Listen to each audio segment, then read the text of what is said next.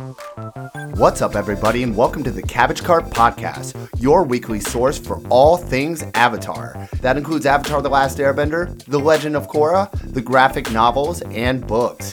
Fair warning, this podcast will contain spoilers for all Avatar content. With that being said, I hope you enjoy the show. This week on the cart, we are back! Picking up right where we left off, chapters 15 through 18. We are your hosts. I'm Austin. I'm Ricky. I'm Ian, and this is the Cabbage Cart Podcast. That was dope as shit.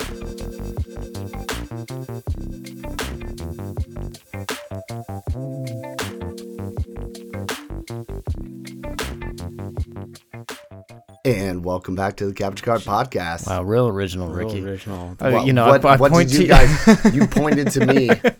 We're like, and like you guys have anything? Oh man! And then I say one thing, and you're like, awful. We always try to find creative ways to open the episode, and Not always. Well, not always, but One thing sometimes is it's never creative. And It's let's never hop into creative. Avatar that's news. the point. That's the point. It's either and welcome back or just terrible. But anyway, Ricky, Avatar news, right? We do have Avatar. We news. do, but we Should gotta. we apologize for not? Oh, for yeah, like let's being address off this. for 2 weeks. we haven't been Okay. here in like a couple weeks, man. So Yeah, in fact, at the time of this recording, we're already a day late on the episode release of Friday. So this is Saturday, and it's be coming out by the time you're listening to this on Sunday. yeah, And I spent all day at the shop making money. I get to be here and look at your fucking ugly faces. You're welcome. Yeah, You're thanks, welcome. guys. Yeah, this brings you back down to earth. It does. You know, when you're up Yeah. here flying Yeah. with Jeff Bezos, you know, you got to come back down. Yeah. Come back down to us normal folk. Yeah. We've all been working some insane That's hours. so stupid. It's so dumb. Trying to schedule us, the three of us, has just been. Dude, what has happened? Like, my job has Ridiculous. changed. Your job has changed. Ian's, like, just busy as hell. Yeah. You know what? I think Fredo's just going to have to run the podcast by himself. Yeah, Fredo. Fredo, can you do 3 different voices at the same time? Possibly. Okay, There you good go. enough. Thank you for listening. We're glad you're here. It's funny because I had like a few people at the shop today that picked up the flyer. I was like, "You guys do Avatar podcast? What the fuck?" I'm like, "Don't listen to it yet because we haven't recorded in like a couple weeks." Well, we were out. We've only missed 1 week, right? Just New Year's Day was the was the one we've missed. But either way, yeah, we haven't recorded in a couple weeks. Yeah. Yeah, man. And yeah, it's been brutal. So, but I'm glad to be back at it. And as always, There was this time we were texting in our group chat, and literally at the same exact time, you and I both sent, "Oh shoot, got to work tomorrow at our scheduled time." yeah, We sent that at the exact same time. yeah. I was like, I thought I could make it happen, but no, can't make it happen. And I've even had to start working like on the weekends a little bit for stuff. So it's just been pretty crazy. So it's been fun though, you know, getting back into it today. I think we're gonna have a good time today. So A lot of stuff to go over. There's a lot of stuff to blue. There's a lot of stuff in the Rise of Kyoshi that we need to get through this time around. But first, Avatar news, Let's baby. get into Avatar Avatar news. Yeah, this is really cool. I know nothing about. Do you this. have it pulled up? No, Okay, but it's called Chronicles of the Avatar. What does that mean? So basically, the Kyoshi books have been now categorized into Chronicles of the Avatar, and they are going to continue with stories of different avatars in novel form, which is exactly What we've yeah. wanted for sure. yeah. They're definitely listening to us, aren't they? Aren't they? I think so. Oh yeah, dude. Everything we predicted has come Has true. come true. Breichel hasn't contacted you personally. If anybody who contact you and I anybody mean, Jeff I'm Bezos, probably the easiest to get a hold of. No, they're never going to contact us. They're just listening to the Cabbage Cart, and they're like Stealing ideas. stealing ideas. we're ghostwriters essentially. Yup. the show. You're welcome, guys. You're welcome. You're welcome, Avatar fan. Love base. you, Breichel. Yeah, this is pretty cool. So it's going to be, which will continue with more novels featuring different avatars. I wonder if they're going to be going back or forward. They got to do something about Karuk, man. Like, Oh, I Karuk bet you would be there's some so sick. badass fucking. Dude, I want a third Spirit Kyoshi. I want a third Kyoshi. You could ride 2 or 3 more on Kyoshi. Yeah. Think so? She lives so long. 240 Yeah, years. you're right. Yeah, we're getting the story we're getting now that we're going over is Kyoshi up until she's like 20. Right. You know who deserves 200 some more justice is Roku. Roku's boring, dude. Exactly. He's boring now because we know nothing about his a good ass. story. Yeah, I guess we got that 15 minutes, or not even. It's like 5-minute flashback sequence of him and. Remember that one time he tried to save an island that was fully evacuated of all the people there, and he just could have, let the volcano do its volcano thing. Dude, I know. And then he had to get his dragon killed. It's like, come on, dude. Yeah. Jackass. What a jackass. What an asshole. I agree with Ian. I want Roku or Karuk. Yeah. Dude, Karuk battling demons. Like internally, Spirits? internal demons and spirits externally. We get to see Jianzhu and Hei Ran and Kelsang in their prime. Oh, that would be dope. I didn't even think about that. Yeah, man. Dude. That'd be fucking dope. Prime Kelsang? Yeah, man. Kelsang when he typhoons. Dude. Fallen from grace Kelsang? Yeah, dude. Oh, I didn't even think about that. That's pretty gnarly. I want to see some stuff in like animated though. Like I want to see, Kelsang or I'm very Jianzhu. happy with more novels. For sure. Dude, it is such a drag to sit here and like open up a book and read. It's no joke. Like I have so much on my plate that it takes everything in me to open up this book. Yeah, I agree. And as we've said 100 times, not big fans of the audiobook overall, at least me personally. Yeah, it's kind of on that. I don't know. I started just to get through it because I had to get through the last chapter today, and it's 50 effing pages. So that would have taken me like 3 days. It is like imbalanced, huh? There'll be like a nice 10-page chapter, and then it's like 57. Yeah, like what the hell? But they are the best chapters, the long ones. But so I started listening to the audiobook while also reading it so I can focus completely on the story, which actually worked out quite well. And you're probably thinking what me and Ricky thought, like when you're driving, you're reading, you're listening, and when you're at home, you're reading. No, you're literally doing these at the exact same time. Right. Book open, audiobook on. Yep. Yeah. He needs help. I'm sitting. Innovator. I'm sitting at. How do you pronounce that word? I'm sitting at the dinner table with my daughter just playing Minecraft or whatever, and she's off doing her thing, and I'm just like sitting here with the book, like going page. I find myself actually reading faster than she just talks, and it's kind of frustrating. Yeah, not gonna lie. That's innovative, I guess you could say. Yeah, it works. I am into the Avatar verse, man. Yeah, dude. Do you think FCE will be involved in these future books? I really hope so. I hope so too. I hope so, but I also I'm open to other authors. Cool. If he wanted to be in it, he didn't show it. What do you mean? He uses that transition all the time in his books. Oh, really? Yeah. I'm excited for more Kakashi fan art. Nice. Coming out of this new stuff, because we're going to get all kinds of new characters. Somehow Kakashi's fan art lines up exactly with how I visioned these characters too. Maybe Kakashi's fan art makes you think what it looks like. I feel like I had it in my. I never saw his work. I saw his work after the fact. The only one is Kelsang. Kelsang does not look how I thought Kelsang would look. I want to see Guru Hiru do Kyoshi stuff. That'd be sick. That'd be dope. That would be sick. That would mean that we would have an actual canonized version of what all these people look like. Yeah. Right. And Guru Hiru being the guy that did a lot of the library editions. Yeah. So. Is that it? Can we get into the book now? Sorry, I was just looking up at the books. I spaced off there for a minute. You're admiring your collection? Yeah, so let's get into it. We'll pick up where we left off last time. Should we do a little quick recap? I can't do it. We've been gone for so long. All right. I mean, we left off with the escape where the Flying Opera Company and Kyoshi and Rangi, whatever, were getting on Pang and flying off. Pong Pong. But Oh my god, according that was so long ago. I'm telling you. Yeah. So full disclosure, I'm done with the book. Well, that's good because I'm gonna be leaning on you going forward. Yeah, pretty much. No, I can't spoil anything. I know that's gonna be the struggle is to not get ahead of yourself. So the last sentence is the Flying Opera Company is back in business. Lex says that, and then they make camp somewhere on a riverbank. Yeah, and then basically where the story continues from there is Kyoshi ends up following the riverbank down, right?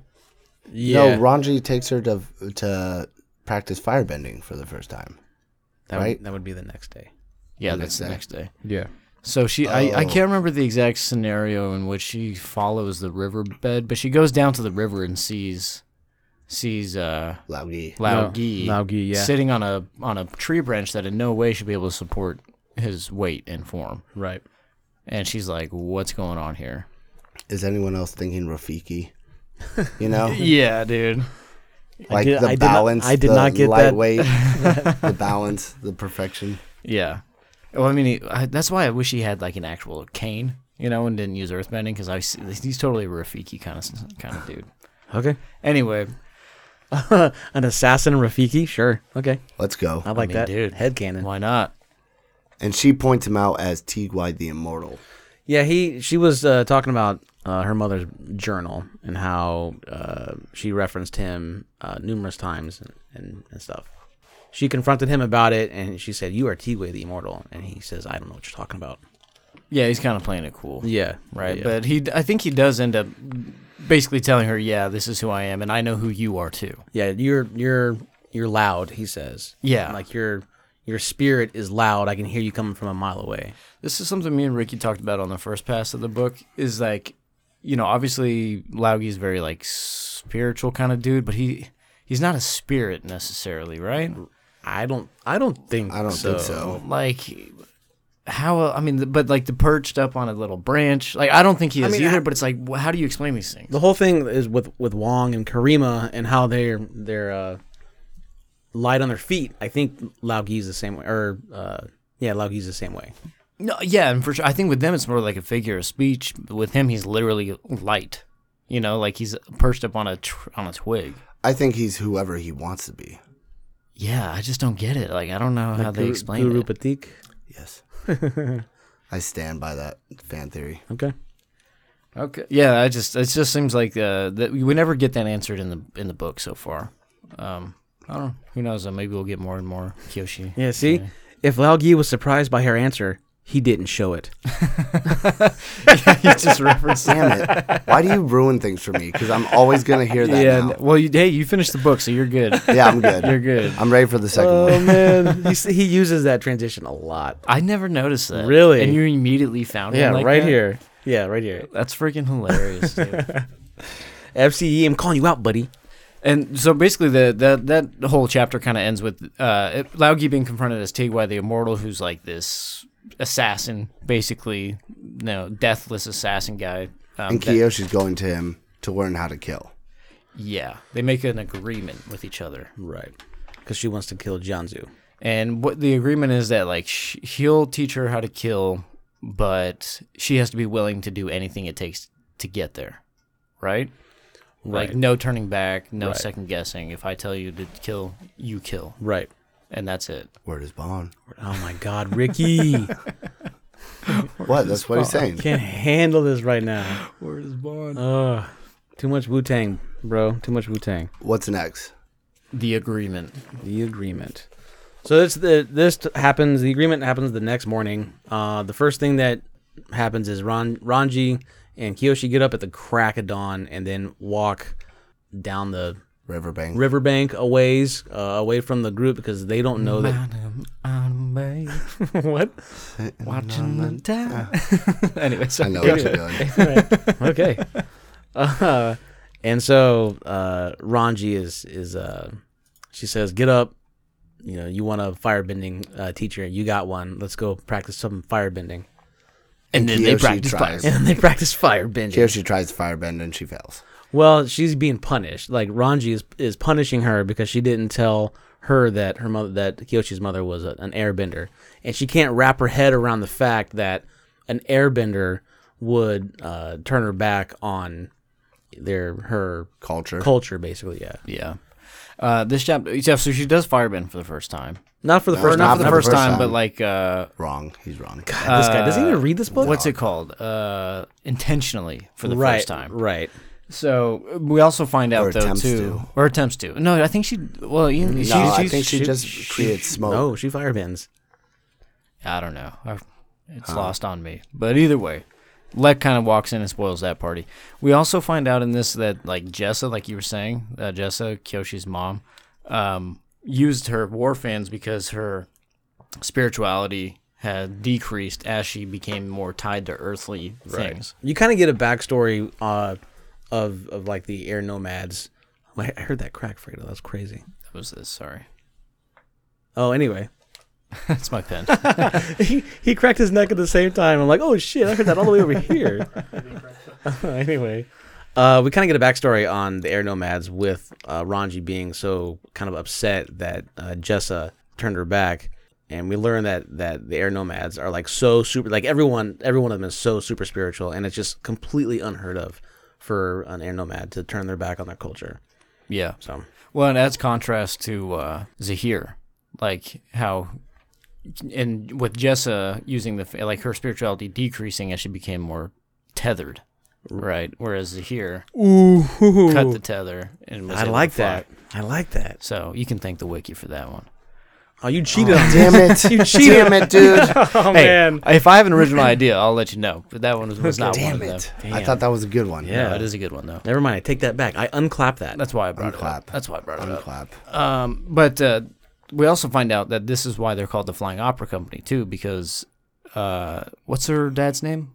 Hark? Hark, yeah. Yeah, he had some ties to the Earth Kingdom theater company, like theater groups, troops, and so that's how they were able to use them as like a disguise, the Flying Opera Company. And they could actually perform, correct? Yeah. I thought that was, yeah. Yeah, I think Kyoshi, like she sees them, or it's not in this point, right? I think it's in the next chapter that she's aware of just how acrobatic they are. But yeah, they're actually legit theater nerds. No, I think this is the agreement. This is where she learns that they're acrobatic. Oh, is it? Okay. Yeah, I thought it was in the town. Yeah. So, she produces fire while doing hot squats, right? So, Rangi's is punishing her because she lied or lied by omission. Made her do hot squats for 5 minutes, and then she says, I want to produce fire. I want to do what you did. And Rangi says, no, that's not a good idea. The first-year students, if you produce fire, you fail. So she's like, I'm going to do this anyway. And she produces fire, and it just, like, comes out. And she, like, gets blasted on her back, and she throws it up in the air. And then Lek comes and sees and says, you kind of suck at firebending there, chickie. And Top knot. Yeah, top knot. There you go. You kind of suck at firebending. She's like, yeah, momentary lapse of judgment. That'll never happen again if I ever want to firebend again. He says this to Rangi? Yeah. So he thought Rangi He did thought it. Rangi did it. Oh, Yeah. Close call. Yeah. Close call. Yeah. Because there's still... Nobody knows Kyoshi's the Avatar besides Rangi right now. Well, in the immediate vicinity, for sure. Yeah. On my second read-through of this, I really started to appreciate Wong a lot more. Really? I really like Wong. He's funny. Yeah, he is. He's like actually. this big dude but he's like delicate and a poet, you know, Right. like poetic. And He's like emotional, Yeah. but like a brute. Like the big dude from Mulan. The big... Yeah. yeah. That's how I see it. Yeah, the one that's I guess they all end up wearing makeup, but I know exactly who you're talking about. Yeah. He's all like soft-spoken, but he can kick your ass.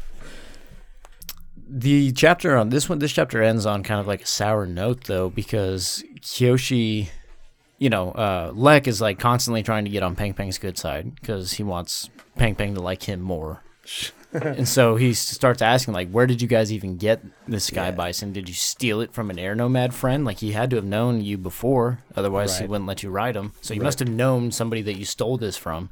And Kyoshi kind of just like accepts it. And she says, yeah, we did steal him from a friend. She lied about it, for sure. Yeah, but in a way, this was kind of weird, though. It's like, in a way, she's like, it said that she appreciated Lek's comments because it reinvigorated her focus on revenge because she was able to remember Kelsang and remember why she is where she is right now. Right. And I think, if we think about it going into the next chapter, it's actually kind of an important discussion that they just had. Well, she's going to need that. She's going to need that focus where they're about to go. Right. The big thing that happens in this chapter, the reason it's called the agreement, is that they officially...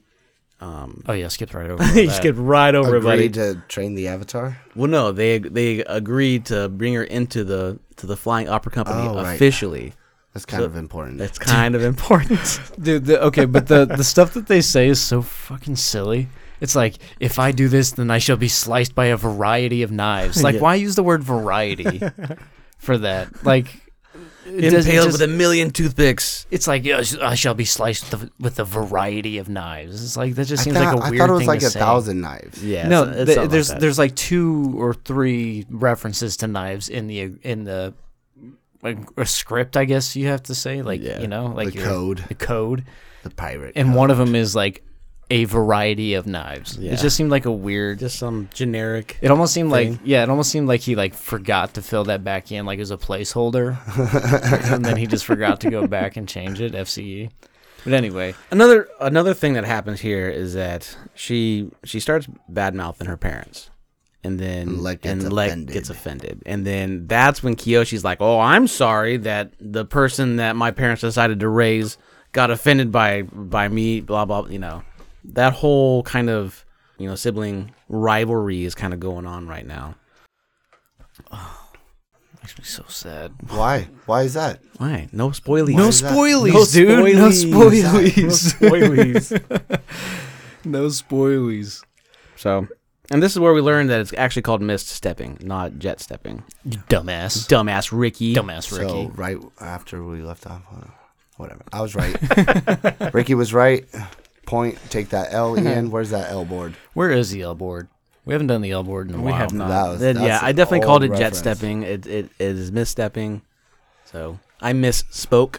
Oh, I see what you see there. That? Yep. You jet spoke. Oh. Anyway.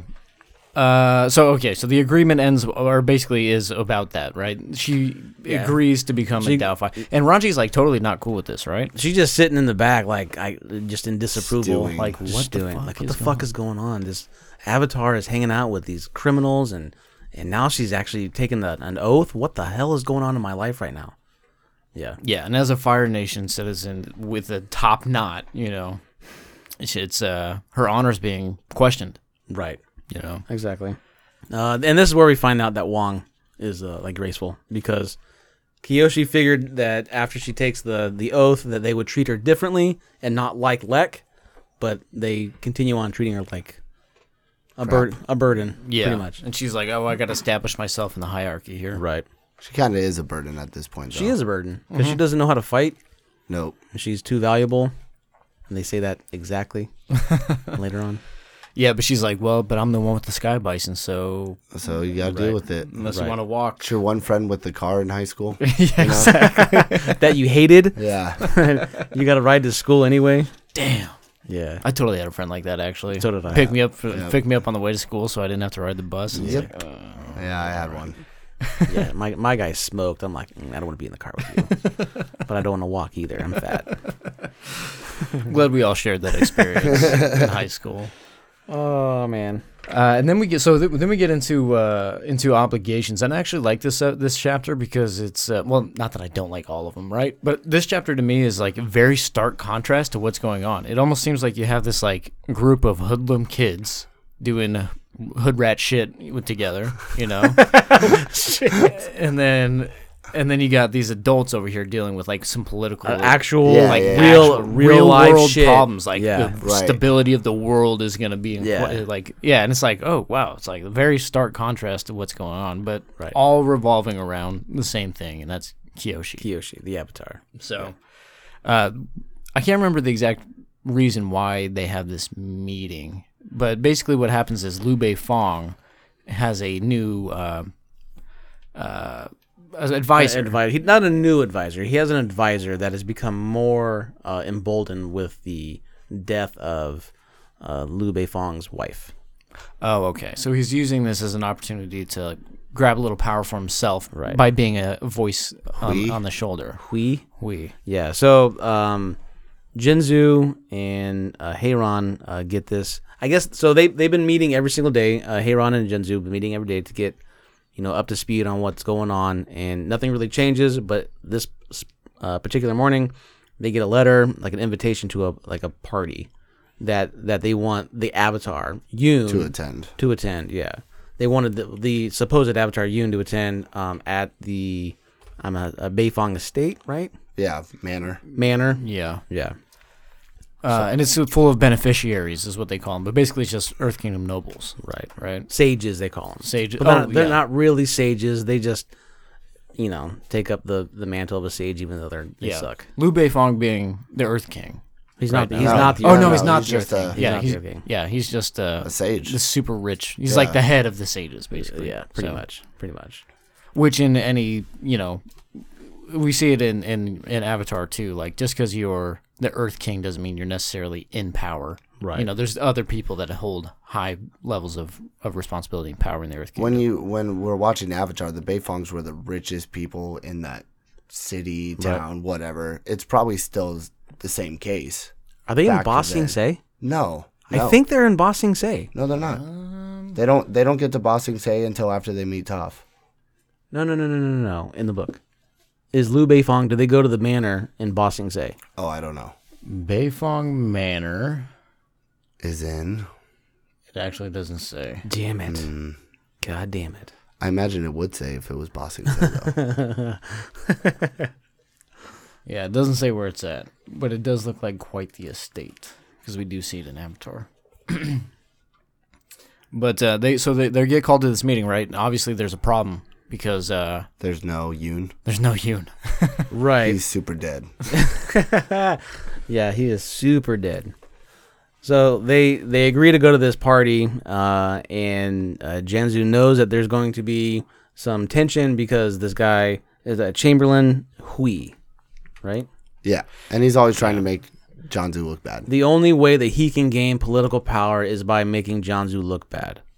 Yeah, who's the guy from Lord of the Rings? Wormtongue. Wormtongue. Yeah. He's Wormtongue. Yeah. Basically. And not only that, but Jianzhu used to be the underling of Liu Beifong. He was Liu Beifong is his sifu. Yeah, his teacher. His teacher. Yeah. So there's this like obvious conflict of, not necessarily conflict of interest, but power dynamic that's Right. happening because Hui is trying to establish himself above. Is that what they say in the book? Hui? Hui. Is it I Hui? don't know. It's I don't know. H-U-I. Man, it's terrible. I can't. It's awful. I can't do this. I need to know the exact pronunciation. Yeah. Anyway, I'm probably saying it wrong. It's Huey. Huey. Huey. Chamberlain Huey. But anyway, before we even get to that's something that's happening, but we don't have any reason to believe that just yet. So Jianzhu and Hei Ran are kind of devising a plan together on how they're going to handle this situation. Right. And they kind of agree that they're just going to buy themselves time. That's all they can focus on. All they need to do right now is to buy themselves time. And everything works as long as they find Kyoshi. That's what they're thinking. Yeah. They're like, we'll go to this stupid party. We'll just buy ourselves some time while we're there, and then that'll be the end of it. They get there. They're talking to Liu Beifong. This is actually a big point when the first pass through that when we first talked about it. It's super Crazy political stuff right here. Yeah, it's fucked up. Yeah. So Jianzhu goes there and asks for funds to help build up the Southern Water Tribe. Yes. There was a letter. Navy fleet. There was a letter sent back when Yoon took out Tagaka's fleet or whatever. Yeah. Right, and they wanted to build up the fleet for the Southern Water Tribe so they can defend themselves. So they asked Liu Beifong, being the richest person in the Earth Kingdom, to give them some money. And since then, Yoon has died, Kelsang has died, and all this kind of shit, and they forgot about this. So when they were met by Liu Beifong, he's like, "What is this you're talking about? Money? What's up with this?" And Jianzhu's like, "Oh fuck, that's right. Yes, We were gonna help them. But then Hui came in and started talking. He just wanted to make Jianzhu look bad. This kind of pissed me off. I think I missed this the first time around. This literally kind of pissed me off.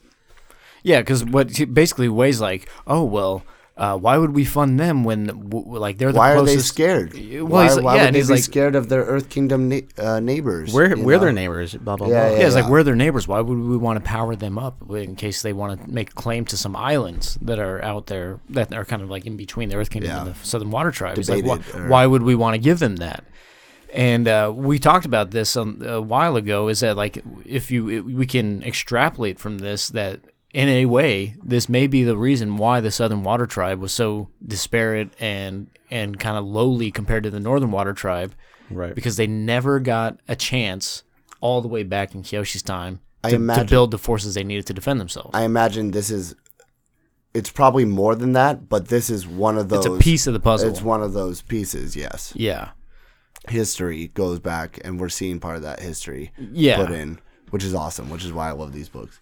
Right. It's got to be a big point. Like, that's got to be a factor, at least, in why they didn't get, why they didn't get built up like the Northern Water Tribe. Right.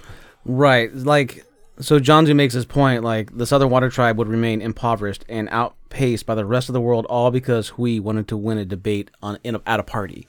And that's exactly what happened. It's jacked up, dude. dude. It's meant to piss you off. Pisses me off. Like, how fucking dare you? Yeah. And he, like Jianzhu says, he has no stake in this at all. It was literally just a jab at Jianzhu. Yeah. At the cost of an entire nation. Right. Oh, dude. Yeah, that's bullshit. I know. Such bullshit. Props to FCE, dude, because that was a good one to throw in there, dude. So I did want to say, part of this dynamic is us as the readers. We know Jianzhu is like the liar and the bad guy, but like in a sense, you want Hei Ran to like win. Like she's like, she righteously believes she's doing the right thing, right, this whole time, and like you're still like rooting for her in a sense. I mean, you're rooting for Jianzhu in this situation as well. Mm-hmm. Yeah. Jianzhu's such a complex character because even at the end of this chapter, his last thought in this chapter is, "I will fulfill my promise to the Avatar." Right.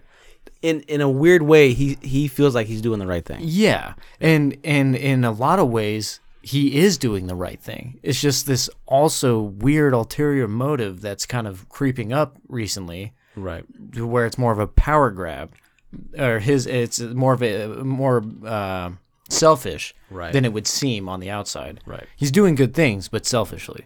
Yes. Yeah. A dynamic villain. Who would have thunk? Who would have thunk? And then where does it go from here? So Liu Beifong, they go to the party. They go back to the party. The Liu Beifong says, "You know what? I don't want to hear any more about this Water Tribe bullshit. Once the Avatar makes his case, I'll think about it." So, because they're expecting Yoon to show up with Kelsang, because he tells Jianzhu says, "Yes, Yoon and Kelsang are together." On a spiritual journey. On the spiritual journey. Right? I think that's what he says. I don't think he says spiritual journey. He just says they're together, right? So he... maybe he does say spiritual journey. Sure I think he does. I think he does. It's fucked up, dude. So he... after Liu Beifong goes away, Jianzhu says... He starts playing his game with Hui. And he takes him back to... Hui takes... Hei Ran and Jianzhu back to his quarters and lets the cat out of the bag that he lost the Avatar. Yeah, he doesn't give him the whole truth, but he says he doesn't have him. He doesn't give him the truth at all. He doesn't tell him. Completely spins it.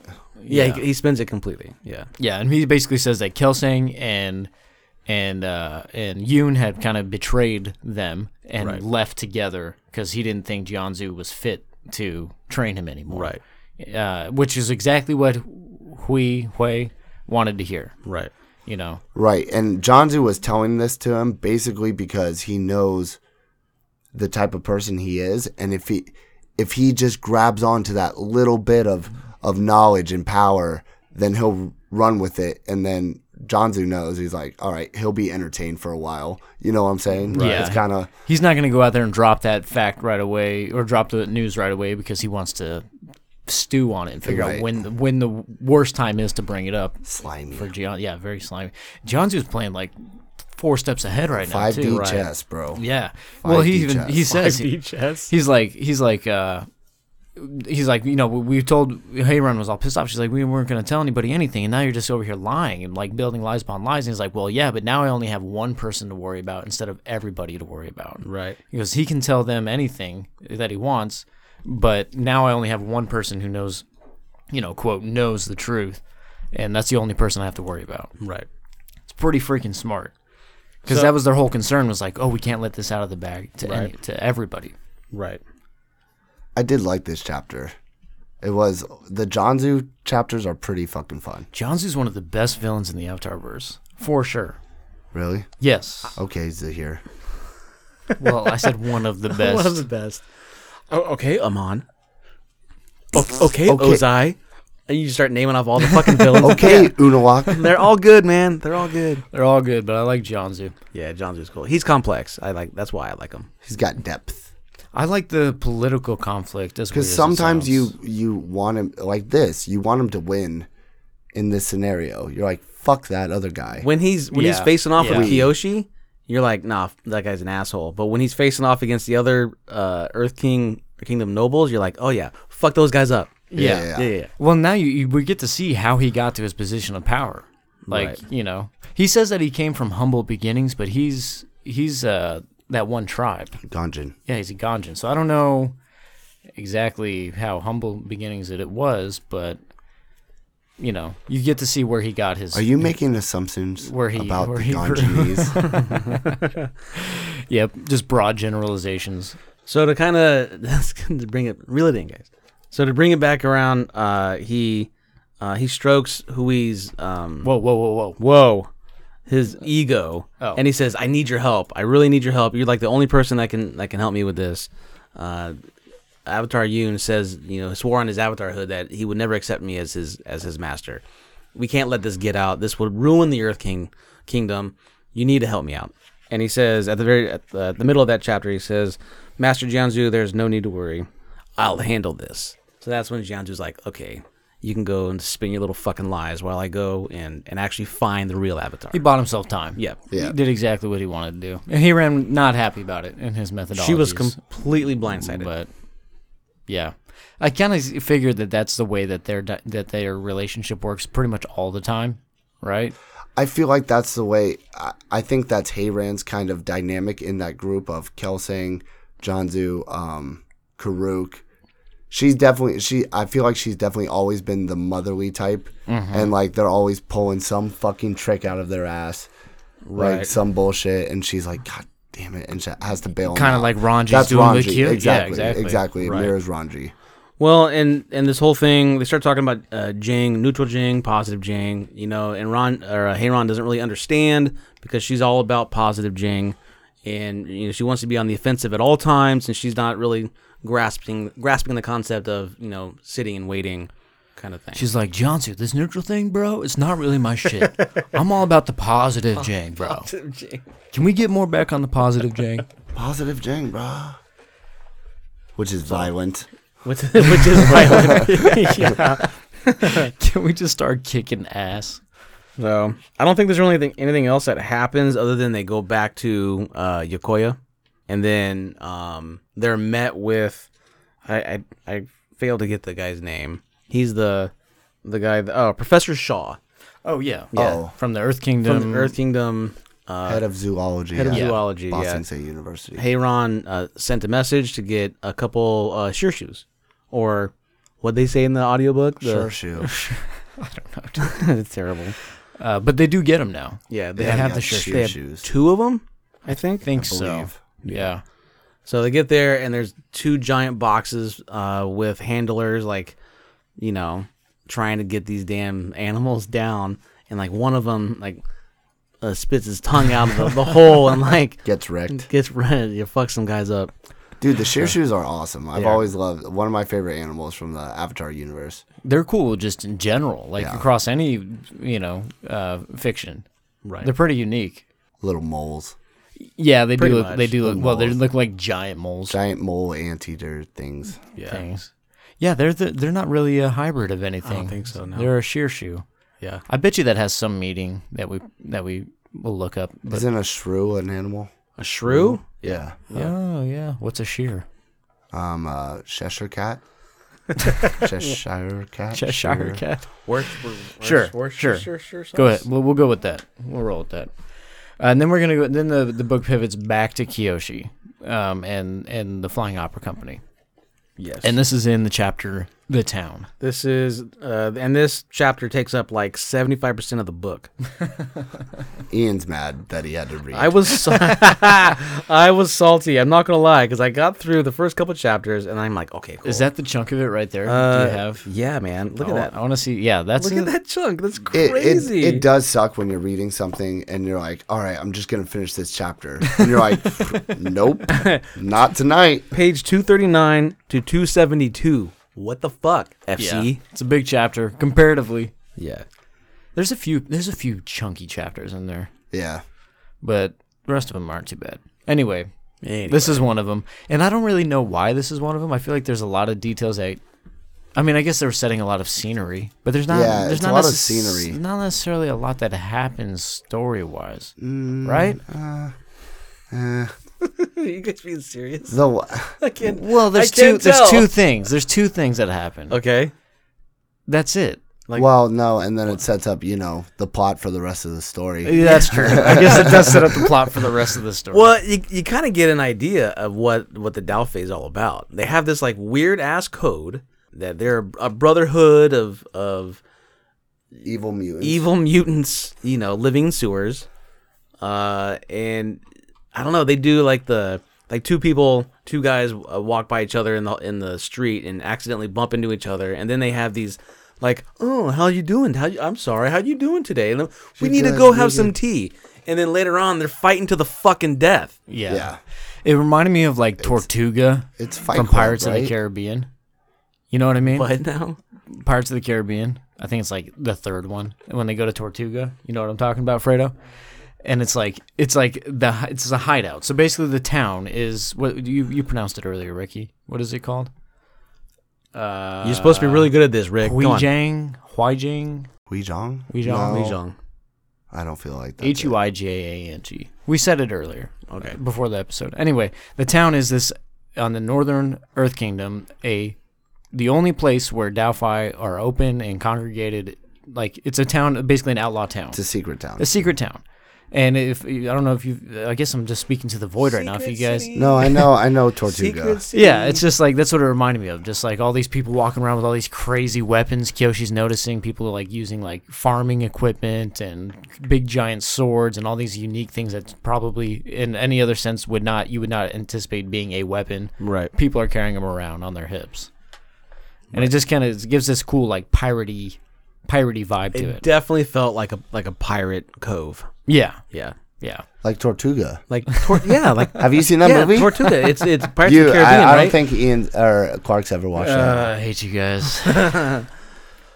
Anyway, since we can't pronounce it, we'll just refer to it as Tortuga from here on out. There we go. I like that.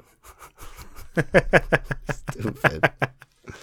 So anyway, they're going through Tortuga, and then they find I imagine just like kind of like a preacher on the corner, a mass of people, and you got somebody on a soapbox. Yep, and he's just preaching some stuff, and they're like, "Oh, what's going on over there?" Down with the biters. Right, and when the rest of the Flying Opera Company sees him, they're like, "We gotta bounce. We get the fuck out of here." Yeah, because they're wearing he's wearing like autumn bloom, a peach autumn bloom, like on his lapel.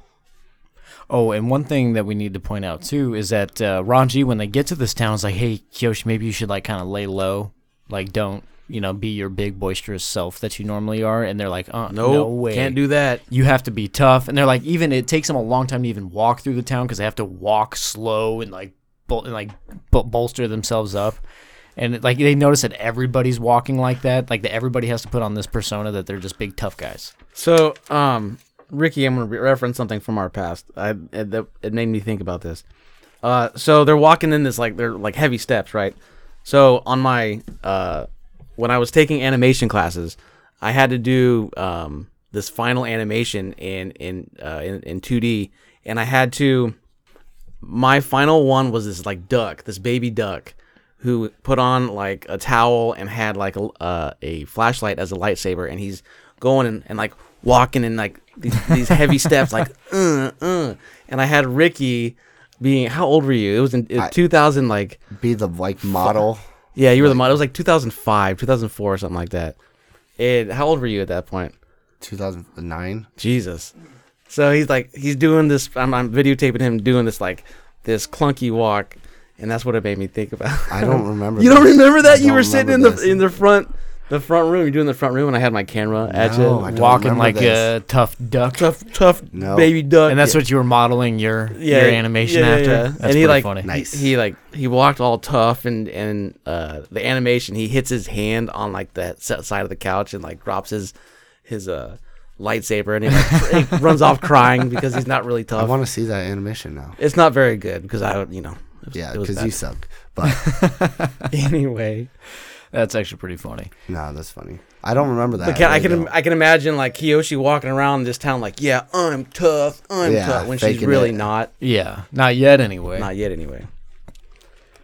So after they're like, we need a bounce, Yeah. they bump into someone that they don't like. Uncle Mock. Uncle Mock. Did they run into Mock in the street? Yeah. Oh, it is Mock? Yeah. Okay. And we don't know this yet, but he's a big, he's like a gang leader, basically, right? He's an elder. An elder. They keep on calling him an elder. Yeah. Elder, He's yeah. our elder. He said. And what does he do? He invites him to the lay ties later in the afternoon, right? Late tie, yeah. Which the two guys that bumped into each other earlier in the chapter get to fight to the death. Yeah, it's basically like a lay ties. Open mat. It's a fight club. Yeah, it's an open mat, or it's like almost like a like the Fire Nation. It's an Agni Kai for non-benders. Yeah, and there's no honor involved. It's literally just pride. Yeah. 6 of 1. Well, yeah. I It guess. could be bending. There could be bending. I guess There's it could be. certain rules. Like some lay ties have weapons, some don't.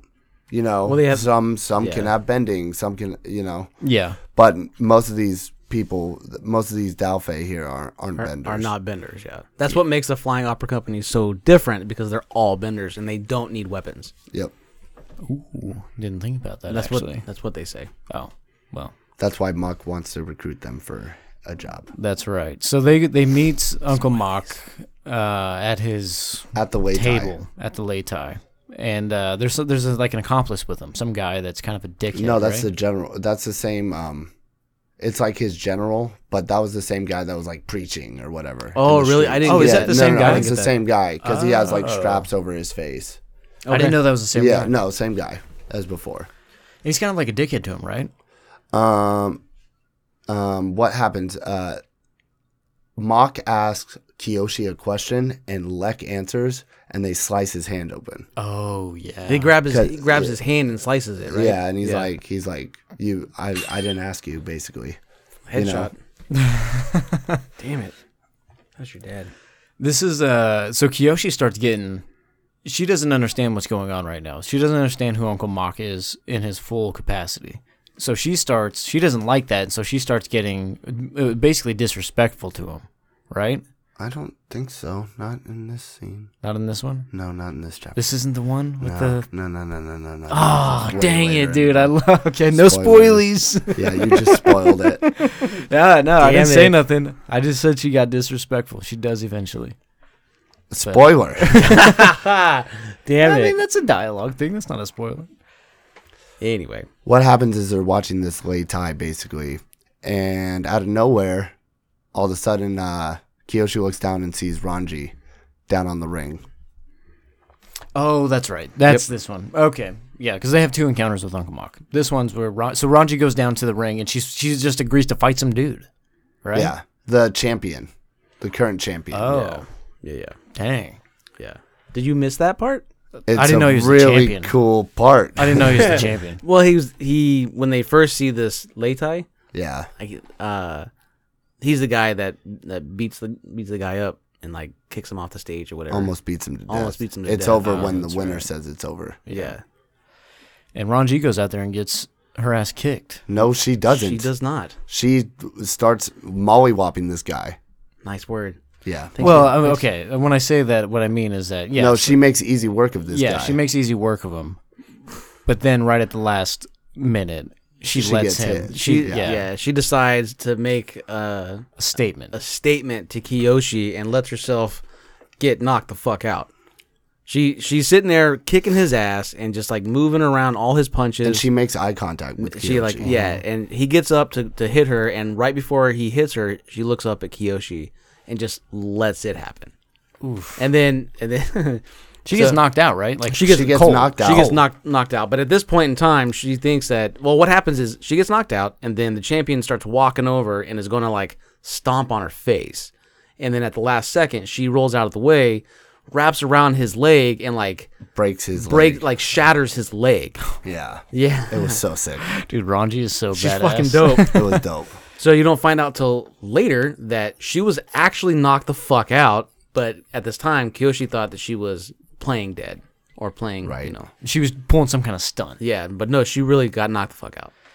Crazy. And then so they have the discussion afterwards. Oh, well, before they have that discussion, basically... Mock tells them the plan, right? Yeah. Yeah, so she goes back up. They're in some barn. This you know, Leitai is happening in an actual converted barn.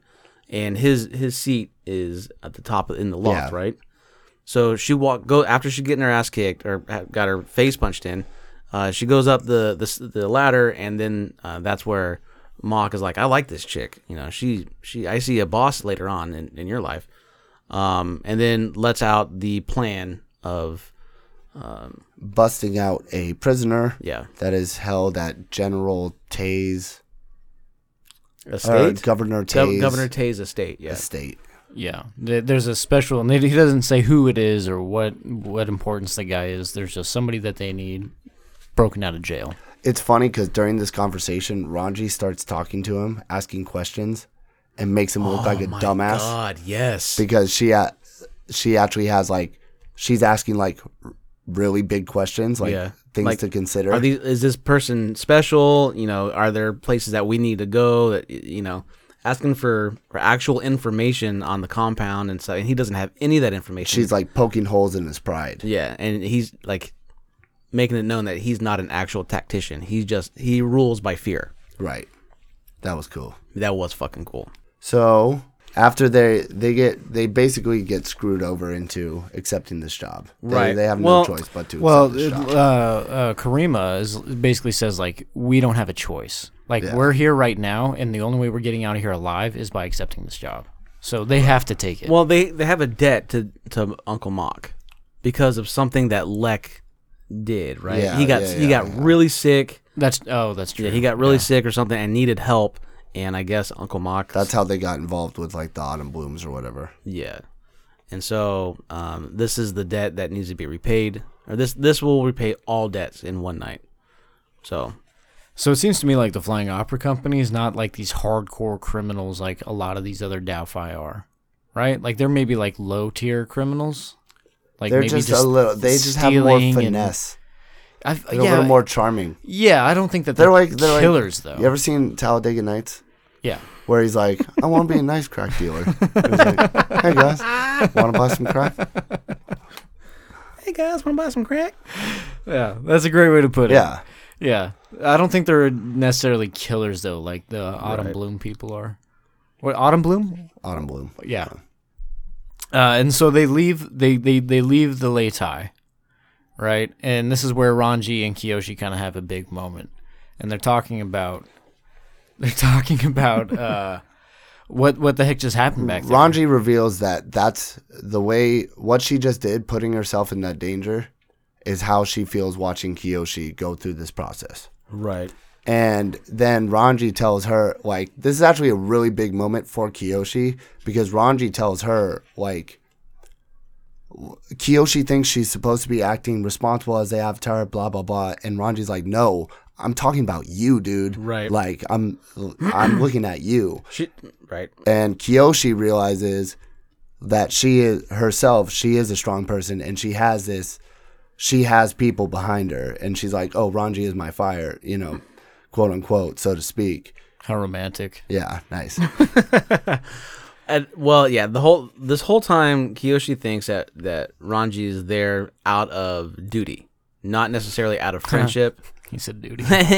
Duty. Sorry, dude. Sorry. I continue. Every time you do that, I think of Wreck-It Ralph. Hero's duty. That's got to be one of your favorite movies. I fucking love that movie. Yeah. We watch it all the time at the shop. Anyway, continue. I'm sorry. Anyway, yeah, and this is like Ricky said. This is where Rangi's like, no, like you're my friend. You know, I'm worried about you because you are the Avatar, and you're going down this weird ass path, and I don't like it. They're having a heart-to-heart. Yeah, totally. By the way better way to communicate that to Kyoshi than like getting your ass knocked the fuck out by somebody who almost just killed a guy. You know, like you probably didn't need to be that. But at the same time, Rangi said like they needed to prove like kind of their worth in that. Oh, that's true. And no one would fuck with them after they saw Rangi. Rangi knew she could take it too. Yeah. That's true. And that's kind of a theme that we see a lot throughout the book is Rangi putting herself in those positions because she thinks she's the only one that can handle it. And in a lot of ways, she kind of is the only person that can handle it. Not really. I don't. I think that comes up about it. I think that comes up a couple more times. Although you did just finish the book, maybe it's in the second one. Yeah, maybe. I feel like that's a theme. Anyway. Yeah. Anyway. And then where does that little interaction lead to? They have a heart-to-heart, and then Kyoshi leans in, gives her a little kiss on the cheek. Ooh. How promiscuous. And then Rangi pulls away. Well, yeah. So they embrace as friends embrace, and then Friends. They were great friends. Sure. I mean, Austin and I hug. We don't. They're business. We partners. don't bump uglies, but we've hugged before, and that's kind of what's going on. Yeah. Here, she just saw her. I care about you, bro. I care about you too, bro. I love you, bro. I love you. So yeah, she leans in and she kisses Rangi. Rangi pulls back, and Kyoshi is obviously mortified. Devastated. Like, oh my god, my life is over now. I can't go on. I just alienated my only friend. This is all ending right now. And then Ranji's like, how about you kiss me on the side that doesn't hurt? Ooh, dude, Nice. That's game, dude. Yeah, dude. That's game, bro. Yeah. I think Ricky's mentioned this before. Like Rangi and Kyoshi both have game.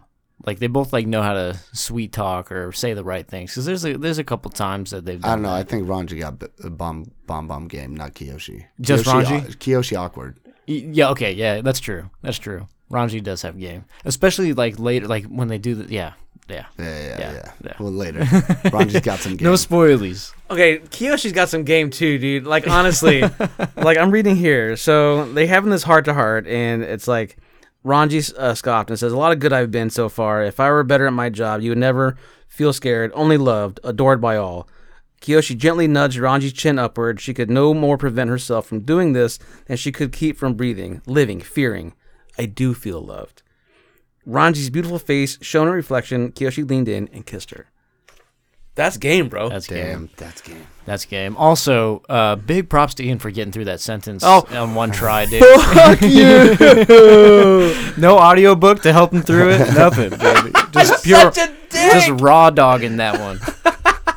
Good job, dude. Kiss my ass. Proud of you. Anyway. So I think this is where we wanted to leave off, right? Yeah. It kind of hits the fan after this. So I think this is a good place to kind of. And So this is really, I feel like this is a huge point for Kyoshi herself. She finds more comfort in herself, in Kyoshi, not the Avatar. This whole time up to this point, she's trying to find out who she is as a person. Right. And then things were going good. She was working for Jianzhu, and then everything got flipped on her head. And now she's the Avatar, and now what is she gonna do? Now she doesn't know who the fuck she is, and then she's really kind of coming to terms with her feelings, and she sees, she's falling in love with her friend, so she's really kind of feeling herself out. Yeah, and this is the first big step in that direction. Right. Like, now she's establishing herself as a Daofei. I just have a stroke right I there. don't know what that word was, dude. Holy shit. She's establishing herself as a Daofei, and now she knows that she's got the support of Rangi. So it's the first big step in the direction of finding herself. Right. We should end it, dude. It's too late. I can't even finish a sentence right now. Oh man. Remember to rate and subscribe wherever you get your podcast. Follow the Cabbage Cart Podcast on Instagram. Follow Triforce AZ on Instagram. You guys ready to get out of here? Yep. Yep. Yep.